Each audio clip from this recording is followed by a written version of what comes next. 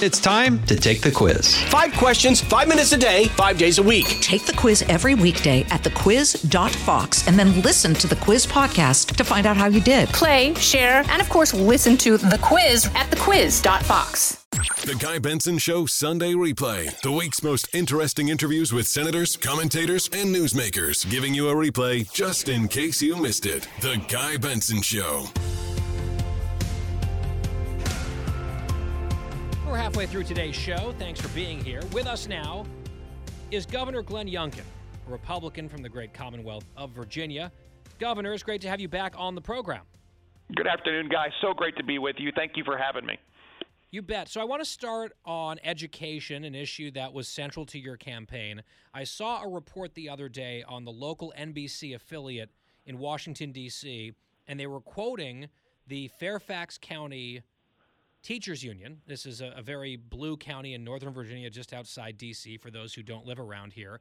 And the representative from the union was talking about a potential need to cancel school activities if there's an outbreak of COVID in schools, which would constitute 3 or more cases. This could affect proms, field trips, concerts, graduations. I just wonder, where's the line here where we stop canceling activities on children based on some positive tests?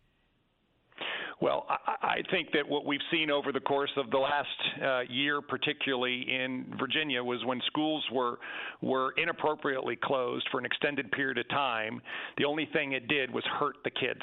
And we've seen it over and over again. And of course, what we have seen from an educational standpoint is that the learning loss was far worse than it otherwise needed to be because of this misbelief that by closing schools we were doing someone a favor. And so the schools need to be open. They need to be open 5 days a week. They need to be open for extracurricular activities. And the reality is that there is an extraordinary body of information that says that any thoughts that closing schools helps kids is wrong. And therefore, we're going to continue to be a strong voice in keeping schools open in Virginia and making sure that we're serving Virginia's kids and preparing them for life as opposed to disadvantaging them like happened when the schools were extendedly closed for an unnecessary reason. Another very major campaign issue was crime. You were critical of your Democratic opponent on that front, wanting to bring a new approach, a little tougher on crime. You had a lot of endorsements from law enforcement. There is an uptick in some violent crime in some areas in Virginia. I saw Justin Alexander the other day. There was a carjacking, fortunately foiled by a good guy with a gun, but still, that's unnerving to a lot of people. What is the new approach that you're going to try to pursue here? What is your administration doing to take on this problem that has a lot of people nervous? Well, people should be nervous because we have a 20-year high in murder rate in Virginia. And we, in fact, find ourselves challenged by the fact that, one, we don't have a budget yet. And in that budget is increased funding for law enforcement, raises that they need and deserve. And, oh, by the way, people making decisions about staying in law enforcement or joining law enforcement absolutely has to be reinforced by the fact we have a budget to pay them appropriately. And that's in our budget, and I can't quite get it out of the Senate yet because Senate Democrats are holding it up. Also in that budget is funding for increased equipment and training and community programs to foster much more cooperative relationships with law enforcement. So we got to get a budget out. And once we get a budget out, we can go to work on a number of these most important issues, a lot of them around resourcing. But second of all, of course, what we're seeing now is that the particular violence and crime is really dedicated into some real concentrated urban areas. And there are cities in Virginia that are some of the most violent in the nation, sadly. Richmond, Petersburg, Newport News, Hampton, Norfolk, Roanoke. These are tough cities when it comes to violent crime today. And we've launched a violent crime task force where we, in fact, have been convening high-level meetings with leadership to make sure that we, in fact, are bringing together local resources, state resources, and federal resources targeted towards really stopping this violent crime. And we've already seen immediate actions taken where our state police has been cooperating mightily with the city of Petersburg. We've enhanced patrols. We're patrolling those most violent areas. And while the crime doesn't stop overnight, we are confident that an increased presence of law enforcement will, in fact, have the desired effect of bringing down the crime rate.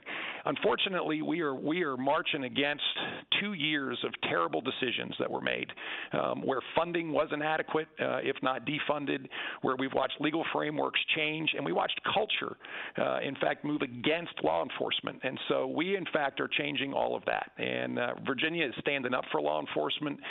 Every single law enforcement here across the Commonwealth knows that this administration, from the Attorney General to the Lieutenant Governor to the Governor's office and all of those that work with us have their back because they have ours. This is a critical moment in order to turn the tide on violent crime. Governor Youngkin, you were all over the news in recent weeks dealing with some of these mobs at the private homes of a number of Supreme Court justices who live across the river in Virginia. And I'm just wondering, in your mind, as someone who is a public official, what is the appropriate balance? What's the line on protected speech and free expression, which is fundamental in this country and a core right, versus intimidation of a public official? And does showing up at their home and doxing them, does that cross the line? And if so, were you surprised that the White House really couldn't bring itself to even condemn it in any sort of forceful way? Well, the line is very clear, particularly when it comes to judges. And federal statute couldn't be any more clear that picketing and parading in order to influence a judge at their home is illegal and punishable with up to a year in prison. And Governor Hogan in Maryland, who also has justices who reside in his state, and I were very purposeful in our request and calling on the Attorney General to enforce the law. It's wrong to be parading and picketing in front of these justices' homes, and the law should be enforced. We have cooperation between the local Fairfax County Police, the state police, and federal resources, but the federal government has to enforce this law, and I called on Attorney General to do exactly that.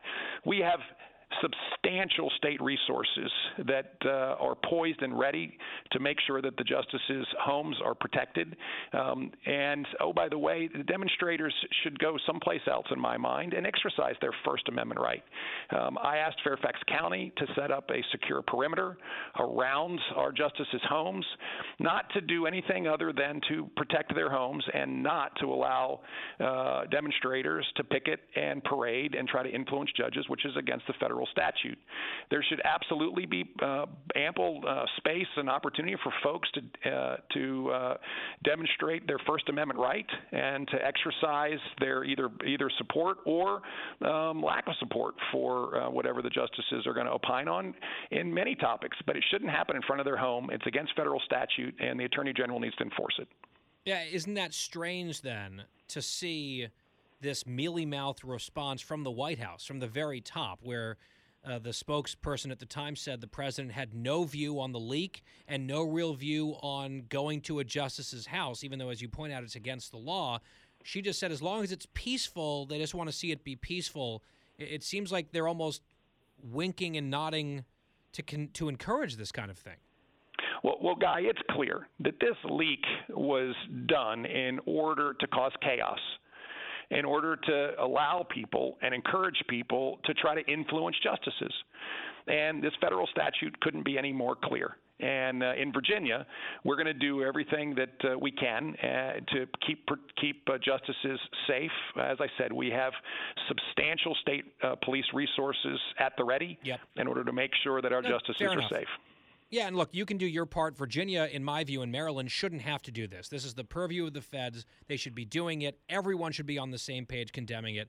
And the fact that it's been kind of a split call on that, I think, is very unfortunate and a very bad precedent and does not portend great things in the future. Last question, Governor Youngkin. We have about a minute left.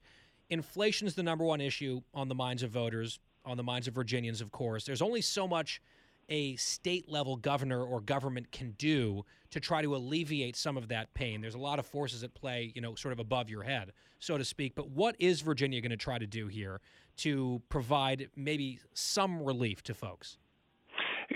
Guy, I can't counteract the continuous bad decision-making that is happening in Washington, from flooding the system with free money all the way to just terrible energy policy, which has completely thrown into chaos our energy markets. But what I can do is work with legislative leaders and cut taxes.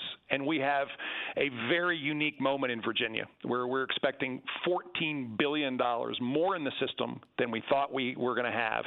And we can take a meaningful amount of that, $4 billion to $5 billion, and cut taxes. Excellent. And by the way, Governor, as a Virginia taxpayer, as we're up on a break here, I fully support this idea, not just in theory, but practically as well. Rooting for you on that front. Governor Glenn Youngkin of Virginia, our guest here. That was this week's edition of The Guy Benson Show Sunday Replay. For more Guy Benson Show, go to GuyBensonShow.com or wherever you get your podcasts. From the Fox News Podcasts Network, subscribe and listen to the Trey Gowdy Podcast. Former federal prosecutor and 4-term U.S. Congressman from South Carolina brings you a one-of-a-kind podcast. Subscribe and listen now by going to FoxNewsPodcasts.com. Listen to the show ad-free on Fox News Podcast Plus, on Apple Podcast, Amazon Music with your Prime membership, or subscribe wherever you get your podcasts.